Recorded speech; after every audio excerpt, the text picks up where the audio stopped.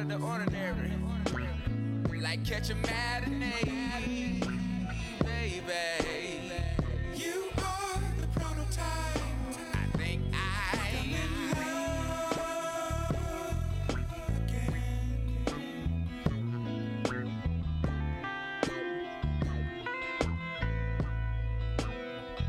I think I'm in love again.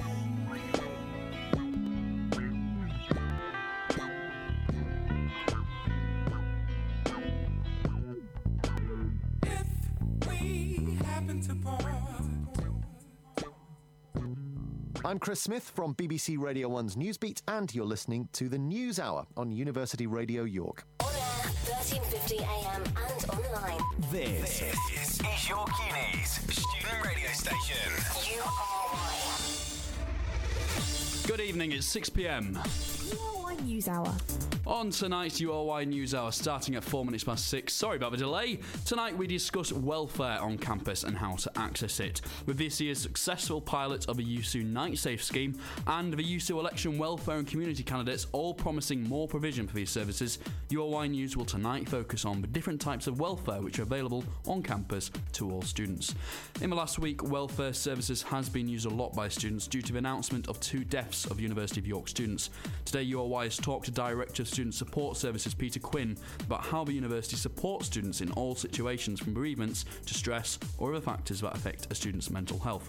Plus we'll have a live panel in the studio made up of welfare representatives from college JCRCs and welfare tutors. Throughout the night we are having conversations and discussions around these issues.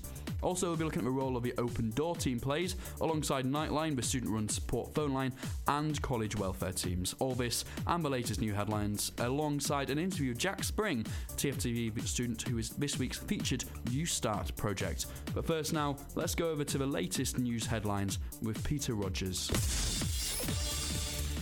Live from the URY newsroom, it's 6:05. There are fears that more members of an Assyrian Christian community in northeastern Syria were abducted by Islamic State militants than at first thought. Sources in the community said as many as 200 people might have been seized on Monday in raids on a string of villages near Tal Tamr in Hazaka province. Many of the captives were women, children and the elderly.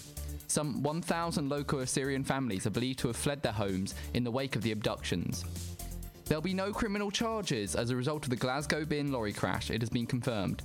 6 people died and 10 more were injured when a council bin lorry crashed into pedestrians in Glasgow city centre on 22nd of December. The Crown Office said that there was no evidence that either the driver or city council was to blame for the accident. Imposing fines of up to £500,000 on the companies behind cold calls and nuisance text messages is to become easier under changes to the law being made by the government. The move follows tens of thousands of complaints about cold calling. Currently, firms can only be punished if the Information Commissioner can prove a call caused substantial damage or substantial distress. In sport, 2-time world champion Fernando Alonso has left hospital following Sunday's crash in testing. The McLaren driver, who is 33, has returned to his family home in Spain for further rest and recuperation. As a result, he will miss the third and final testing session, which is due to start on Thursday in Barcelona. Gary Wilson hit 80 to help Ireland to a nervy 2-wicket World Cup win over the United Arab Emirates in Brisbane. Shaiman Anwar scored a maiden one-day international century as the UAE part-timers hit 147 from their last 15 overs to post 278 for 9. They then pegged Ireland back to 97 for 4, but Kevin O'Brien and Wilson put on 72 from 36 balls for the 6th wicket to help rebuild the innings. Finally, tonight's weather will be cloudy and increasingly windy overnight. Rain will become heavier and more persistent later in the night with hill fog. Mild southwesterly winds will be strong with gales on hills. That's the latest. I'm Peter Rogers. On air, online, on demand. York Uni's student radio station. Radio news by students for students. The URY News Hour on University Radio York. Good evening. It's coming up to 7 minutes past 6 to listen to the URY News Hour. Remember, all this week we have the election coverage. Coming up on Friday night, we have election results night live from the Roger Kirk Centre. It's going to be very exciting. We're going to be here from 8 p.m. And just walking into the office now, we have some guests who are going to join us in the studio, and it's all part of our welfare special on this evening. So what I'll do to begin with, while they're getting themselves ready and moving into it, I'll just outline the structure of our show today and why we're focusing for the first part on welfare. So inquests were opened last week into the deaths of 2 Vanbrugh students who died within days of each other. Alexander Hurry, a first-year sociology student, was found dead in student accommodation on a week last Sunday. Saeed Ahmed, a third-year archaeology student, was found at an off-campus property on Friday. Tonight, URY News looks at the welfare provision offered on campus, triggered by the recent events and the emergency appointments scheduled by the Open Door team and Unity Health, alongside a look at the wider support services that are offered at the university year-round. Throughout tonight's show, we are joined with a few guest panellists alongside our regular news and sports team. And good that they've come in just at this right level. I'm going to introduce into the studio. I want to starting from left to right. We'll go and introduce ourselves, who we are on the panel. Okay. I'm Melanie. I am one of the public faces from Nightline. I'm Becca. I'm the Vice Chair for Community and Wellbeing at James College. And James has got his microphone up a little bit too high, so we'll move that down for him, ready for him to say who he is. Sorry, I've never been on this before. I'm James Tracy. I'm former Access and Disability Officer at Halifax College, and I'm now one of the chairs of the University of York Mental Health Awareness Project. Okay, thank you very much for joining us here today, guys. Obviously, welfare is a big issue on campus. It's something that has been discussed a lot in the USU election coverage. We know the welfare and community candidates, they're all campaigning on different things that will hopefully try and improve welfare access on campus. And I think you guys provide a broad sort of spectrum of students volunteering and supporting students from a variety of welfare backgrounds. So thank you very much for joining us on tonight's programme. What I'm going to do to begin with, while we start the conversation, I'm going to go over to an interview that I had early today with Peter Quinn. He's the Director of the Student Support Services here at the University of York, and he is going to talk about a few things. He's going to talk about the role of Night Safe on campus. He's going to talk about the university provision for welfare in times of sort of emergency, which we might have seen in the last week, and also just the more general role that both colleges, universities and the wider community plays for welfare. So we'll start with that interview now, and then we'll go into a few panel discussions later on in the night. So the Open Door team are it's a multidisciplinary team, and many universities have a counselling service. The Open Door team is slightly different from that, in that they have a set of practitioners within the team who can deliver a range of support, strategy giving and helpful interventions for students. Their role is to help students overcome barriers to their study. So they're not providing treatment, we're not stepping on the toes of the NHS. High functioning, talented students that you find all over the place at the University of York visiting the Open Door team, which 1 in 10 students do, is to enhance their success or challenge the things that would stop them getting the degree that they're capable of. We very sadly had 2 students die recently, both from Vanbrugh College, and you know it's very tragic that that's happened on campus. What the university's role is in when events like that happen is to provide as much support as possible to the family. And primarily to their close friends of the students, which we've been doing actively. But we also have a range of things that we do to offer additional support. So the Open Door team have been involved in offering support, particularly for students impacted by the deaths of our 2 students. Most of our students use their friends and family networks when they have a bereavement, and that's what most people do in society, and we're no different from that. But it can be additionally difficult for close friends and classmates of students, so we offer that enhanced service. And Unity Health, our on-campus GP provider, has also been working to provide additional counselling appointments and links into local services for people who might need it. But most of the work that has gone into it have been by the college in terms of making sure that students are appropriately informed about what's going on. That's sometimes a little difficult because we have to protect privacy demanded by the police and coroner's office. But we try and make sure that people are kept up to date with as much information as we can possibly give. In your opinion, sort of as a director of this service, does the university provide enough sort of support for yourself so you can sort of prosper as a team? Sometimes like the waiting times have been a bit longer than expected. What else could... Waiting times are a big issue nationally. We know that, and we universities talk to each other about a range of issues, and I'm in a particular network of people doing my kind of role. Now, the waiting times for traditional counselling services are very much higher than they used to be, because the demand on those services is much greater. You've seen the austerity cuts that have impacted particularly on mental health and young people's health services, and we're certainly seeing the impact of that. Waiting times are higher than we would like, but in terms of if you contrast them with NHS services, GPs and other similar services, yes, the waiting times are a bit longer than we like, but they're not in the realms of unacceptable waiting times. It's also interesting to note that we've got about 30% did not attend rate at the moment from students coming along, and I think the GP surgeries, the waiting time there is 1 week longer than it need be. We can do something about the waiting times if people would. There's always the thought to throw lots of extra money at it and that would help. I'm not sure that would be the case, because what we would just have is extra people. What we are trying to do as an institution is to promote more of a self-agency, more of a resilient student body, and we're doing a lot of work within the colleges to foster that. We're also pleased that we've got Nightline and other student-led initiatives on campus which help a lot too. So I think we're working in kind of cooperation across the university, but we've all got to work together on this. It's not a case of, well, the university must do something, as in, the central administrative functions or the support services.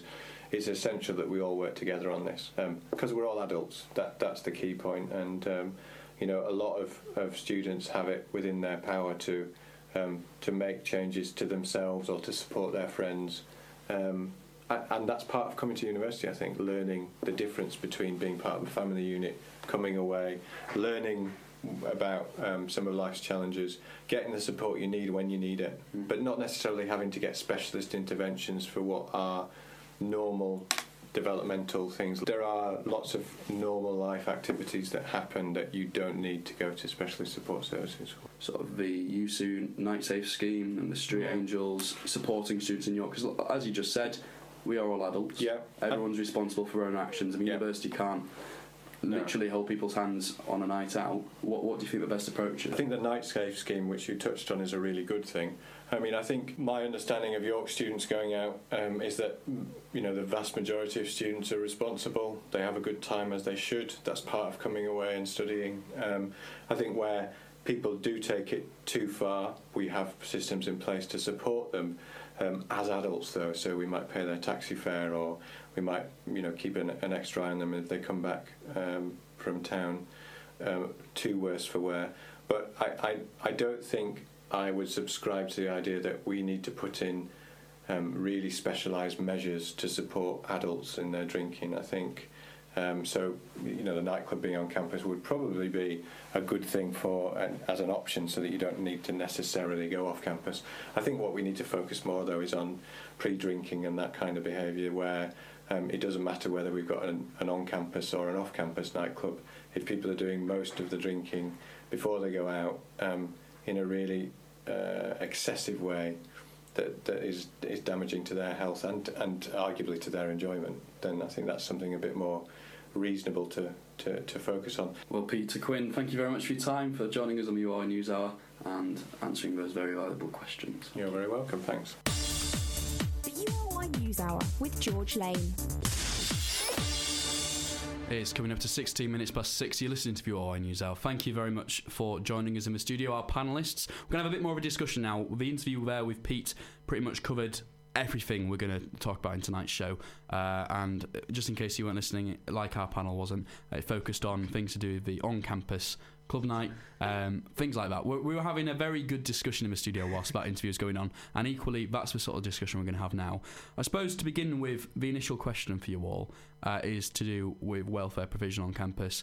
The open door team often has a lot of pressure. There's a big sort of waiting list sometimes to get on it, maybe a week or two. But as Pete was saying in that interview, the level of waiting for University of York students is actually a lot lower than it is in other areas. It's a lot lower than it would be for GP or prescribed sort of routes. And one thing we were talking about whilst the interview was happening was to do with the rate of students who don't show up for appointments. And I suppose I think that's the first point I want to discuss about.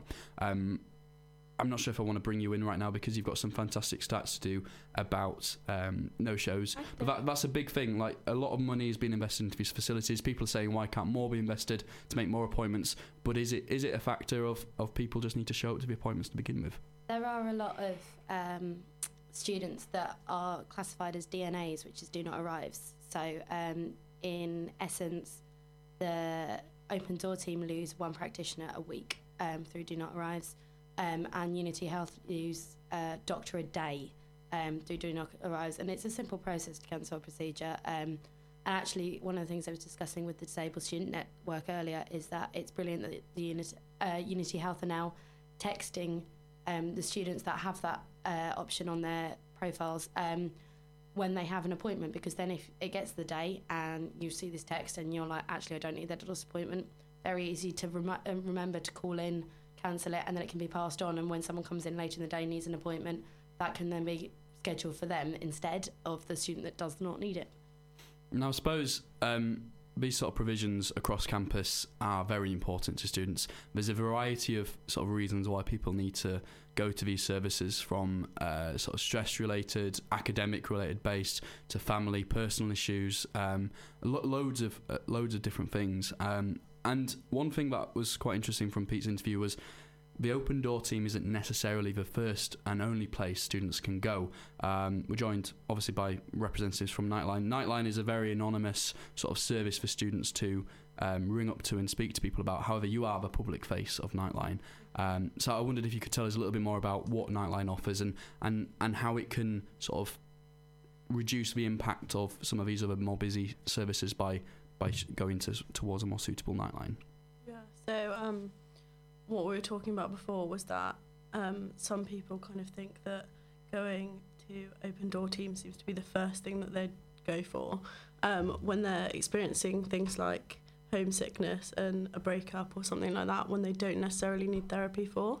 So Nightline is somewhere that you can literally just come and talk through your problems. You won't get any advice. It's all just kind of listening and going through what they're feeling and that kind of thing. And yeah, somewhere that you could go beforehand. Maybe if you did go and then it doesn't seem to have helped you, then you could go back over to Open Door team. We've also got information on a wide range of mental health issues and that kind of thing, and where to go if you've got those problems. So yeah, somewhere that you could go beforehand if you weren't sure about it, really. Now, that's an interesting point there about, obviously, they're there to listen. They're not necessarily there to give advice. They're not there to give advice. Yeah. It's kind of a similar method to what the college welfare teams are there for. They're there to signpost people onto the most appropriate service. And sometimes listening is just what people need. They just need someone to talk to.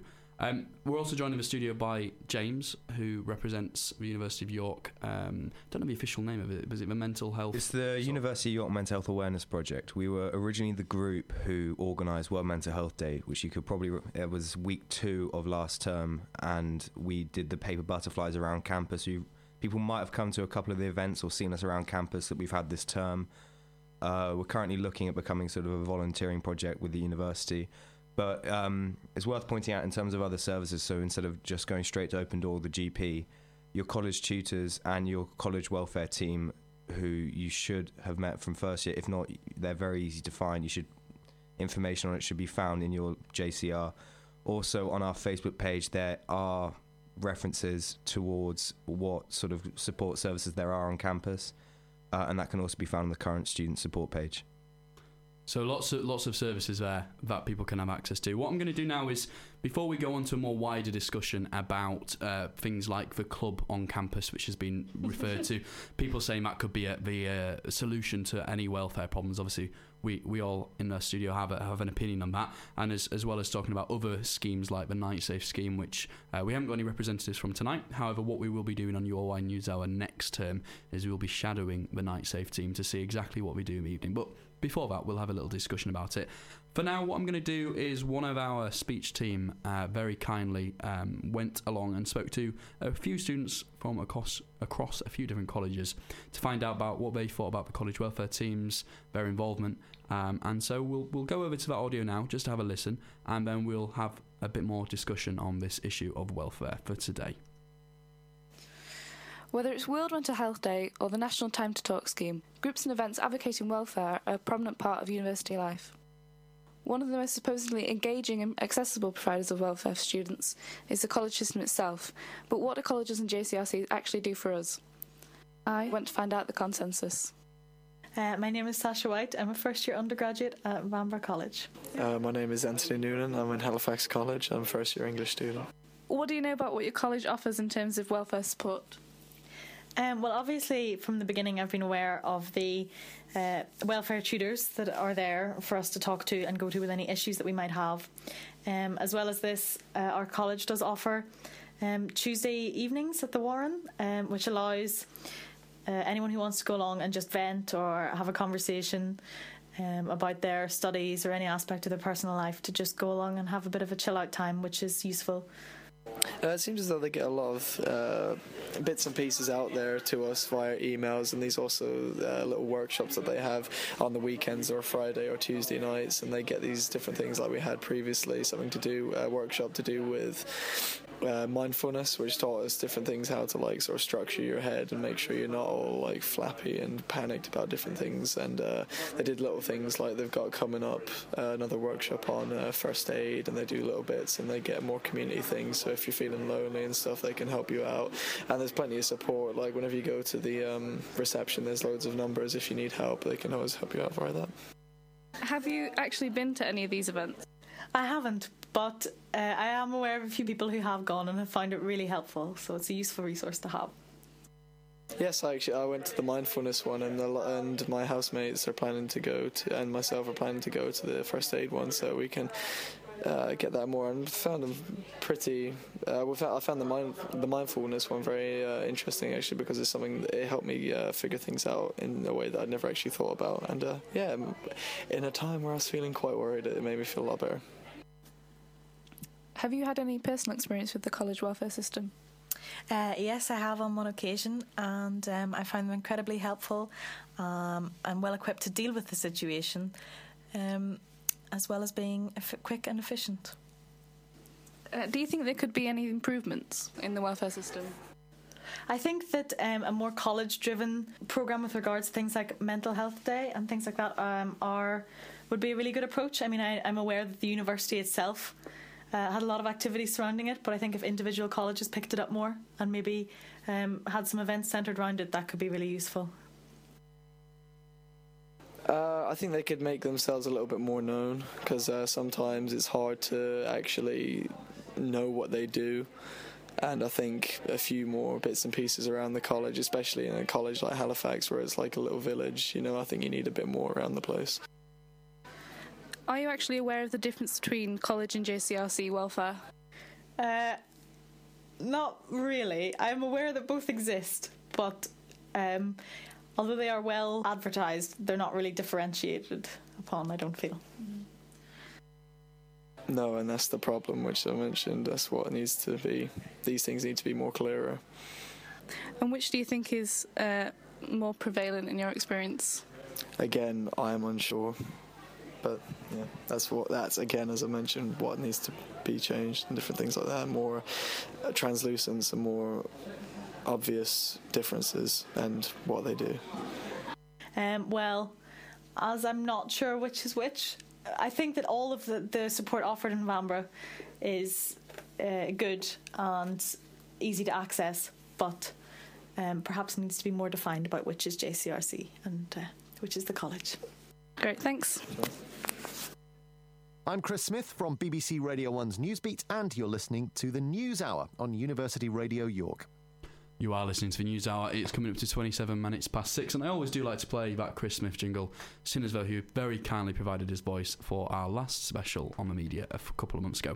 So we're still joined in the studio by our guest panellists. Thank you very much for staying with us. We had a little report there, some boxes, some opinions from the streets about what people thought about college and JCRC welfare teams.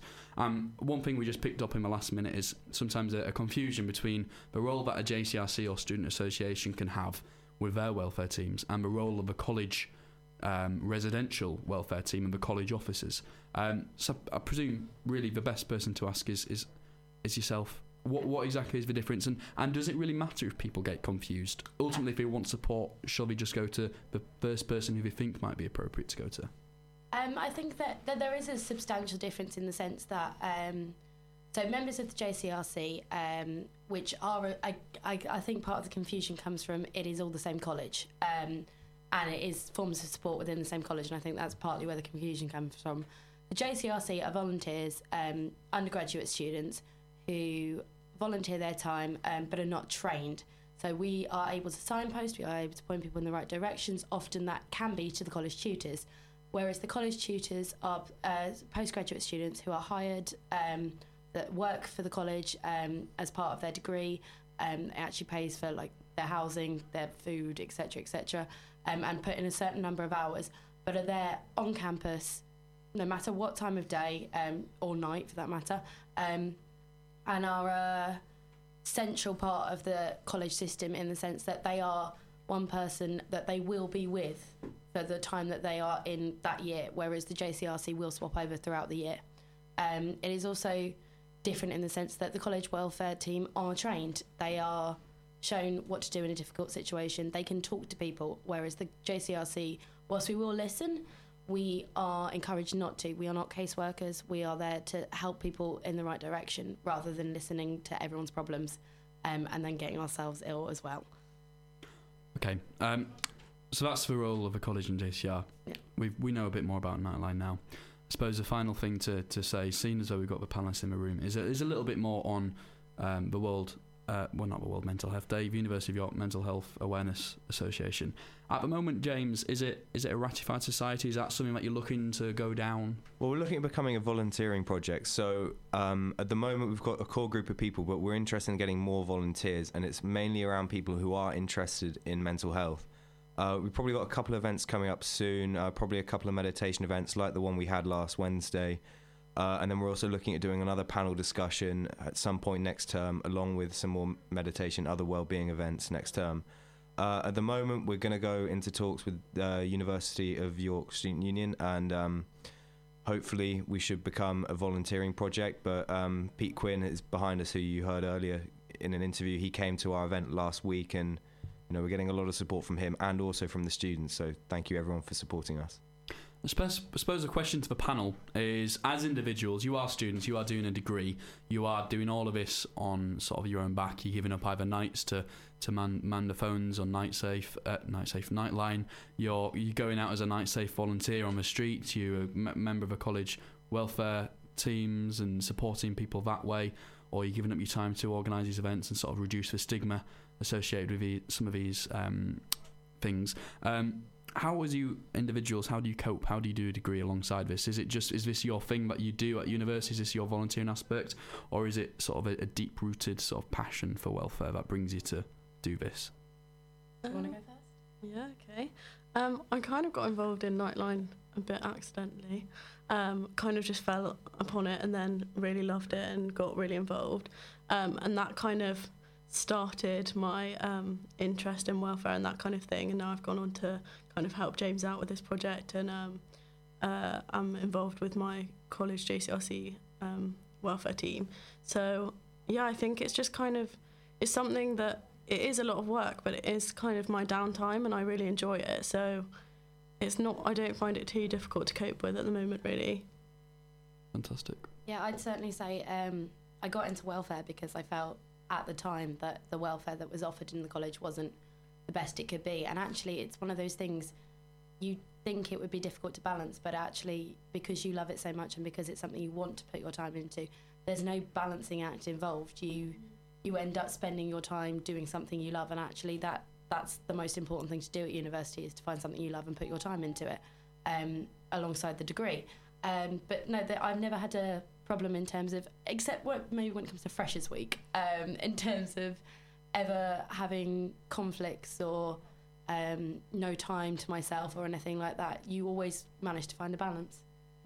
I know, for me, I just enjoy it. I mean, sometimes it is tricky, I won't lie, but it is thoroughly rewarding. And there are moments like, for example, when you see World Mental Health Day come off, or the events last week come off, or when you do signpost someone in the right direction and you know that they're getting the help that they need, you do take pride in that. And it can be it's something that's incredibly rewarding, albeit with its challenges. So that's why I enjoy doing it.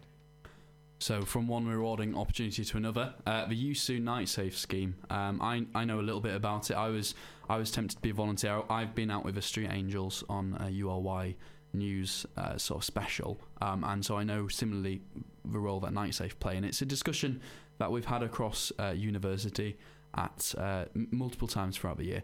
USU Night Safe at the minute is out 3 of the 4 nights a week. It's been upped. It was originally just 2 nights, and we were having a discussion a few minutes ago about sort of their presence and whether we should need students out on the street looking after other people at night out, or whether people should have a bit more own responsibility on alcohol. And it's an issue that Peter Quinn talked about in his interview. We are all adults here. We're all over the age of 18, but it is nice to have the role of Night Safe also there. James, from what you know of Night Safe, have you seen them out and about on an evening? Do they provide usefulness? Should we have more of them, or is it something that we should just keep at the sort of levels at the moment? Well, I think they're fantastic. I mean, I was helping out with on the welfare side of the Halifax College Freshers Week, and on the first night, they are sort of needed because I was at one point I was on my own outside Salvation, and they came with sanitary wipes for myself because someone had thrown up all over me and other things. So I was really thankful of them then, and plus they have support that early on, in freshers you don't really know where any of the clubs are, so having a JCRC supporting you when it can be tough moving away from home, and particularly when alcohol and other things are involved, that can bring up emotions that you wouldn't otherwise have. So particularly in Freshers Week, it is important to have Night Safe and the college JCRCs providing that welfare support on nights out. I think in terms of, we are all adults, but adults can make mistakes. So, I mean, Nightline they're fantastic volunteers, and if as long as they're happy to go out and sort of man the streets, then I don't really see that there's a problem with it. I think it is good. There have been issues, of course, in the past where people have made mistakes and it's been tragic, and hopefully Night Safe, is a good solution to that. I suppose that's a point to pick up on there. Night Safe are there all year round. College JCRCs tend to be there just for the Freshers Week officially as sticks. Do you think Night Safe is the long-term option for the year? I think the thing that we notice most in Freshers Week is a lot of students come in having only just been 18 or newly, so maybe been 18 for 9 months of the year or something, but it's their first time in their lives. They are out, they are drinking, they're in a group, and a lot of students do get very drunk in Freshers Week because it's an awkward situation. It's brand new people, you're thousands of miles from home, you've lost your comfort zone, and a lot of people do drink excessively, and it is something that we all did as students. We've all had that night where we speak for yourself. Oh, I know you have. But we've all had that night that you've messed up and you need someone to look after you, and I do think Night Safe in that case is incredibly important. The reason that the JCRCs only do it for 1 week is that first week is the week that most people make that mistake. Admittedly, that mistake can be made throughout your time at university, as I can remember, or not remember for that matter. But Night Safe are really important in the sense that when a student is ill, occasionally there are people throughout the year, actually especially in Freshers Week, if you think about, these are brand new people. They're not really your friends at the start of the year. And actually, if you get very, very drunk, your friends aren't, like these brand new friends of yours aren't going to want, sorry, I did air quotes and I just realised we're on radio. Your brand new friends aren't going to want to look after you and ruin their Freshers Week because you've drunk too much and you're throwing up down yourself. And I think at that point it's very important to have someone there to look after you that isn't, drunk and disorderly as well. But Night Safe are incredibly important throughout the year because that is a mistake that people make and make again. But also it's things like the spiking rate in York has gone up massively. And actually when it comes to Night Safe, that's an incredibly important thing to have. If someone's been spiked or, they've gone out wearing heels and they've broken a heel and then there's flip-flops for them, brilliant. And I think it's a really important service in terms of student welfare and student safety. And actually, it's been brilliant in bringing down the amount of people that have fallen into the river. So it's always a plus. I think the final point I want to finish on for this welfare discussion on the URY Newshour is the fact that the university, a couple of months ago, proposed the idea of having a club night or a club on campus. Not necessarily proposed by the university itself, it was proposed by York Conferences Limited, which is the commercial services aspect of the university. So it's nothing to do with USU, nothing to do with university as a whole, but it's been proposed that this could be a way to combat welfare. Who needs night safe when you've got it on campus and it's at your own doorstep? What's the panel's view on that? Is it worthwhile to invest all this money in an on-campus club night, or is it better to sort of see these services like Night Safe and like the taxi deals that have been negotiated continue? You definitely should go first on this. Mm-hmm. Would you go to a club night on campus if it was there? If it was a permanent club? No, I think that the nights that are there for Freshers Week are enough, and that's kind of weans the students into club nights. So I know in Vanbrugh they do club nights in their dining hall for a couple of nights of the week, and I think that's enough really. You don't need any more, and I find it really frustrating because Nightline at the moment don't have an accessible on-campus flat, that they want to kind of build something else when they're saying, well, there's no space for us. So that's really frustrating, but otherwise I don't think it's necessary. I think that as you said before about Night Safe, we're adults here, we don't need to be kind of looked after all the time. So I think that Night Safe really, and the taxi schemes and that kind of stuff is really enough. And I completely agree with that. I mean, it is ridiculous how Night Safe, Nightline is completely inaccessible. I made your mistake. It's completely inaccessible. The Disabled Students Network they tried to get someone in a wheelchair to try and get into Night Safe, and it is impossible for somebody. Nightline. It's too many things to do. Too many things. And all stay out in daytime. Yeah. And it is impossible. And also, particularly if you're a second and third year, a nightclub on campus won't really work because there are things and attractions in town that you can't do on campus, and people are always going to go to campus. To town. I'm getting everything mixed up, but people are always going to go into town, so it's not like you can just keep us safe by keeping us here on campus. People are going to go into town to other attractions that aren't just student nights. So there are many other things that people can do in York that aren't the student club nights, and that is always going to be there. So I don't really think having a club on campus is going to solve any problems. I'm trying not to bubble up with anger, I promise. I have several massive issues with the club. First and foremost, I had a conversation with the DSN network, Disabled Students Network earlier, and it will cost basically 3 times as much to make it accessible, which is a legal requirement, because it would involve ripping down the bridge between Chemistry and Derwent and rebuilding it. It's also would be competing with USU club nights that we already have the agreement with and therefore would lose money from. And furthermore, they're saying that it's safer because, they're away from the river. Lake's pretty dangerous too. And I completely agree with you about what you said about the second and third years coming into campus. I do believe that if they did set it up, they did run it, it would basically turn into another pre-drink area, like the bars that we have on campus, because a lot of students will still end up going into town. On top of all of that, the idea that it's a capacity of 200 people once you take out stewards and bar staff means that the only college it's viable for, which is one of their points that they're putting forward, that it would be viable for freshers events, the only college that could use it is Constantine.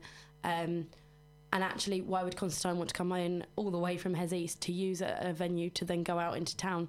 Not really going to happen. And I do think it's not their most well thought out proposal, and it's money that they could invest elsewhere in the university and still make more money from it, just purely on the basis of there is so much more to be improved, there is so much more that we could do without trying to renovate a space that hasn't been used in years. Well, I think we should go to James before we draw up the last... Just one more point. It's also worth to point out that with cuts, it is mental health services that do lose their funding first. This is a point Pete Quinn made in our panel discussion last week. And it's a good point raised that if the money has sort of this money used, that can go towards something that isn't really needed. And as that's a good point about the fact that Constantine is the only college that could use it for a freshers event. It just seems like a silly idea with the tragedies that have happened that that money will be cut on mental health services and then we're going to go build a club, a club on campus. It just seems like particularly with the issues with drinking and stuff we already have in students. Yeah. So it sounds like an issue that the commercial services are going to have to tackle, because obviously it's a different pot of money. It's a pot of money from sort of a private organisation that's there to run as a business. So effectively, I don't think it's necessarily being drawn away from other university budgets. It is a commercial entity. However, it's a discussion that we're going to have alongside USU, alongside the university, and hopefully alongside students to really sort of reinforce the message that I don't think necessarily everyone wants it. I know there is some support for it, but I think from what we've heard so far across campus, student politics, not a lot of people want it. The other aspect is you would have to have because it's situated in Derwent, the Derwent welfare team wouldn't have a massive amount of stress because they'd be first on scene, or you'd have to get one person on duty from welfare every night, and actually that's not something you can ask any student to necessarily agree to straight off just because they want to put a club in. Well, thank you very much. We'll draw up to the end of our welfare discussions there. What we'll do, just to finish off, if in one sentence you guys could explain how, if anyone listening right now or listening back on the URY Player podcast is listening in and is in need of support, have you got a sentence just to kind of sell your service in a way and to encourage people to speak out and have that open conversation? We'll start with Nightline. Yeah. And how you can contact you. Oh, okay. So Nightline is a listening and information service. It's all confidential. You can contact us by visiting the flat in Heslington next to the Charles, phoning, which I can't remember the 01904 323735, or email, and I can't remember the email address. Just look on the website, and I am. So it's also quite good for people that maybe are hard of hearing or they don't feel like they could talk out loud about their problems, and also those that don't have English as their first language that might want to write it down rather than use it, and you can come for whatever problem, anything big, anything small, nothing's too small, too big. If you are feeling troubles or you're worried about something, the college welfare team and college tutors within your college are always accessible. If you're within your college, you should have those details, but if you're ever in any issues, it's always good to look at Facebook or to go into the porters, that every porters has the details. Furthermore, we can signpost you to any service that you then feel that you need. But yeah. I'll just repeat what they said. Your college tutors are fantastic. For more information, the University of York Mental Health Awareness Project has all the list of services on campus and a couple off campus that are good for support.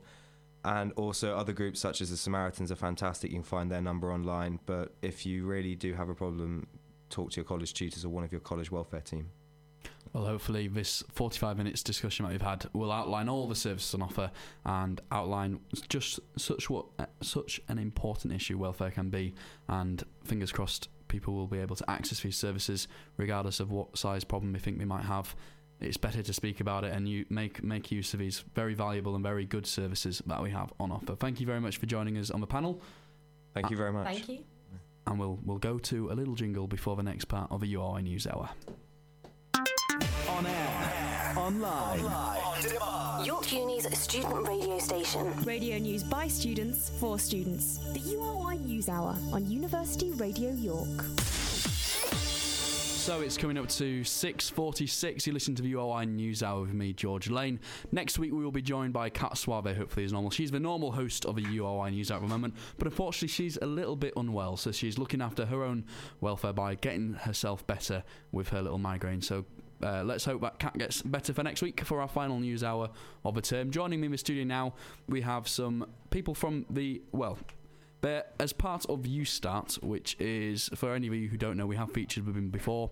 It's basically a place where you can get crowdfunded, I believe, and sort of funding for projects. And at the moment, we're joined by Jack in the studio. Hello, Jack. Good evening.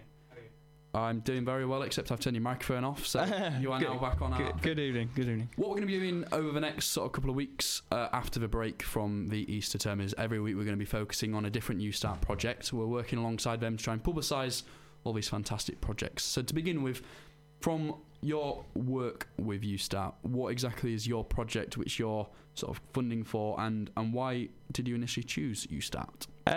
What we're doing, we're crowdfunding a film called Mr. Greaves. It's got England rugby international player James Haskell, as well as a load of other brilliant actors that I've worked with before, and we basically need some money to make it. And we've done crowdfunding before. We've used like crowdfunding.com, but the very kind people at UStart, they double what you raise. So obviously, kind of, it's half as much effort to. Well, we're going for £1,000, so it's pretty just gives you a boost. Pretty exciting, and the reason why they can crowdfund it is it's got a link, hasn't it, to the University of York alumni sort of foundation. So in a sense, we have all the people who work ringing the phones, ringing the alumni, getting donations, and then that, I believe, pays sort of for part of your project or a certain percentage. Yeah, that I think it pays the admin fees more than anything. But yeah, we've got quite a few students that have backed. Actually, they've just seen it. So UStart have promoted it, and they've got their networks and alumni. And so yeah, it just helps. So you get a bigger kind of mass of people that are interested in it. So having a look through your sort of personal sort of film CV in a way, film is something that you haven't just started at the university. Obviously, you're an active undergraduate at the TFTV sort of department. But tell me a little bit more about yourself before you arrived at university and what made you get into sort of this passion for film. My dad started it probably. He made a film called M25 the movie, which is as exciting as it sounds. But it's a deliberate kind of just a funny thing. And when he was made redundant, he used to make little stop motion animations with us. So that's kind of how I got into it. And then I don't know, I kind of started it as a hobby. I was big into photography, and I thought I'd try film, do a few music videos, and then kind of decided that that's what I wanted to do. So I started taking it seriously, like getting a crew together, getting professional actors in, getting a bit of money to make the films, and kind of the ball just started rolling, really. And I suppose within the TFT department, there'll be a lot of students as part of their degree, they'll have to produce some sort of film. Is this film for you as part of your undergraduate work, or is it an external sort of thing? Because I know one of my housemates, she funded through one of these sort of schemes as well. They got matched funding, and equally a lot of other sort of projects have had to do that. What sort of involvement does your have on your degree? Nothing at all, to be honest. Like, it's quite disappointing because we haven't actually made a film yet, which is a bit annoying. But we are making one at the end of the year, but we're limited on what we can use, so we have to use these very basic cameras, and we can't do nice fancy shots and stuff. It's quite limiting. So this is just essentially my hobby, which I hope to turn into a career. So I just churn them out, kind of averaging once a month probably. Yeah, and what happens with these films? Obviously, sometimes you might submit them for certain sort of competitions or awards. What's the sort of history of you and submitting these films to these sort of places, or people who've seen them and might have commented on them? You basically submit them to every free entry festival that you can possibly find, and then if you've got a bit of spare money, you enter them into the paid ones. And they generally do quite well. I got selected by the IAC last year to represent the UK at Unica, which is Europe's largest non-commercial film festival. It's in Slovakia. It was all very nice and good. And yeah, like they've won a few awards, and they generally do quite well. Festivals. There's Alfie that's out. It's out now, and it's only 60 seconds, and there are a few 60-second film festivals, and it's doing really well. It got voted top 25 made in the year last year, 60-second film, which is pretty cool. And if anyone's listening right now and is feeling quite generous, maybe the student loans popped in or they've got a bit of money lying around, how exactly do people find out about your project and find out how to donate it? If you go on the UStart page, I think it's one of the featured projects at the moment, because we've only got 3 days left, and we still need a couple of £100. So yeah, if there are any kind folk out there that fancy supporting a student film, it'll be quite a nice one. And do people donating, do they just do it out of the goodness of the heart, or does it have sort of a scheme where you donate a certain amount of money and something happens? Yeah, there are rewards, but unfortunately the way UStart works, we are quite limited in what we can offer. So we can't. What I'd prefer to do is kind of sell a stake in the film. So any money that I'd make from festivals or being sold or whatever, they'd essentially try and get their money back. But we couldn't do that, so we have to offer things like tickets to the premiere, merchandise, signed posters, framed posters, and like messages from cast and crew, etc. Yeah. So it's pretty limiting, but still, it's getting you money. As long as you reach your funding target, your money will come, no doubt. And anyone listening who maybe doesn't want to donate but wants to be the same as you and wants to be able to have a project and get crowdfunded, why would you say people should do it? And is there any sort of tips that you'd give is it obviously you can't just get money out of nowhere. People are going to have to work hard to get donations. So why would you recommend people to use that scheme, and why? It kind of, if you want to make your films look decent, then you need a good camera, and good cameras cost money to rent. Like, we're paying kind of £100 a day to rent the camera, and then you've got all the other equipment, lights, sound. It costs a lot of money to put a semi-professional film together, and then you've got to pay expenses, stuff like that. But definitely, if you want to get serious about filmmaking, you have to have a budget. Even if you can make a film for a couple £100, like a decent one, and you just, I don't know, if you want to get anywhere in this industry, you've got to pull your finger out and actually do stuff. Well, Jack, unless you've got anything more to say about your project or any donations, remember you can go onto the YuStart page and not only see your project and hopefully donate to that, but there will be lots of other projects which we will be featuring on the URY Newshour over the next couple of weeks after we come back after the Easter holidays. So finding out a little bit more about all the projects that you can donate to. But for now, thank you very much for hanging around and appearing on the URY Newshour this week, Jack. Thank you very much for having me. And Pleasure. good luck with your project. Hopefully you'll reach the target funding and then you can go ahead and make some fantastic more fantastic. I hope so. Thank you very much. No worries. Well, thank you. We're going to leave it there with Jack for the moment. Into the studio comes the rest of our news team. We're going to have the final 7 minutes of our show. We're going to be looking at York Vision, which was just released yesterday. Lots of controversial stories in there, as always with Vision, which is always good to hear. But to begin with, I'll introduce our URY News and Sport team. So joining me in the studio, we have Jack Staples-Butler. Good evening, George. You're joining us back from America. You've been away the last year. You're back this year. Yeah. And you are getting back into the URY News and Sport team, which is absolutely fantastic. And joining us for this Vision look through, and also equally we've got Peter Rogers, who gave us the news, who will be back on in 6 minutes with the news. To begin with, I think there's only one thing we can talk about to start with, and it is their front page story. It's a story that's causing quite a bit of debate on campus. Some people think it's being over publicised. Some people think making the word fury might make it sound as if it's a huge issue on campus. I know at the moment we've got elections underway and people are focused on exams and dissertations and looming deadlines, but there does seem to be actually some sort of difference in opinion over this issue. For those of you who haven't seen the latest York Vision, the Fury as pro-life society is ratified. It's an article that is to do with a society that has been ratified by USU. It's been given their sort of services and support, their insurance, their room booking facilities, but not necessarily funding. And it's a society that sort of is against abortion, is against euthanasia, is basically for pro-life and for life of any form, including life before birth. And I suppose it's an issue which we don't want to get too much into the technical for and against of this thing, but it's to do with the free speech aspect. Within the article, there are a few comments from some people within USU, some people within the student body as a general, as to free speech. A few weeks ago, UKIP was ratified as a society. That caused a lot of debate, and Sam Maguire said, well, we have to let anyone have an opportunity to speak, but he was very much dead against it. I think similarly at the moment people might be of the same opinion, where everyone's got an entitlement to have these discussions. Just because you don't agree with it, should it not appear as a use to society?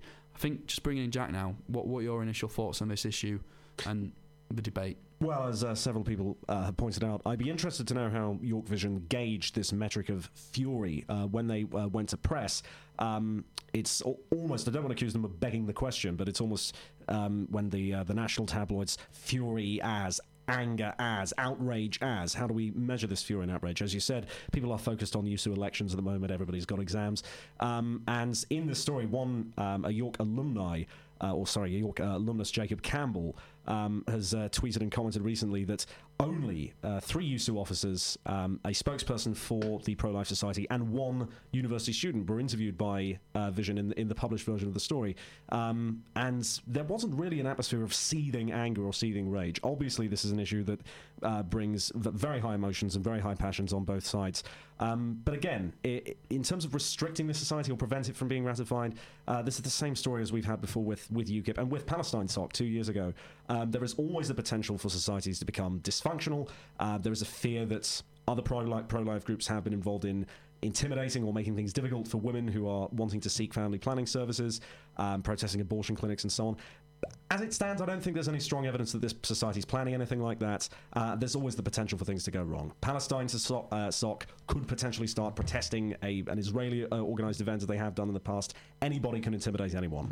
I think the thing there, though, is then you have to trust that USU's regulation body for societies will look to crack down on any behaviour that goes beyond the remit of societies. Yes, absolutely. And I suppose one thing that's been made aware to me by Jack, their editor-in-chief at York Vision, he's posted to me a link to a Twitter feed for the Right to Life UK, and they've said, well done to the York Life Matter Society for setting up in teeth of astonishingly bigoted and prejudiced opposition.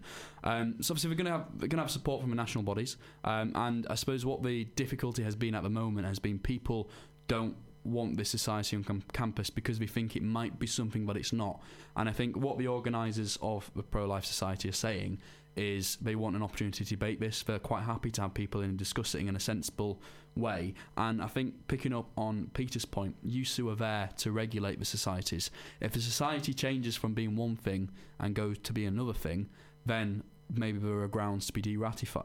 Yes. If it starts impacting on students, if it starts targeting select groups of students, if it starts doing some of the tactics what might be associated with these sort of campaigns I've done in the past, I'm sure USU would intervene. But until they demonstrate or show that they are not able to go under those sort of USU guidelines, then I think the discussion is still there. Freedom of speech, everyone should have entitlement. And maybe you're right, the fury might not have been there, but it is hard to suggest that in an article. Yes. I think there is a lot of discussion on campus about it, and I don't think Vision have done anything wrong by reporting on this. I think it's right to have this discussion, but I think really what would be even better as a discussion is to have this new society, have a debate, have a reasonable discussion, and then people can actually vent their views, because it's a very controversial issue.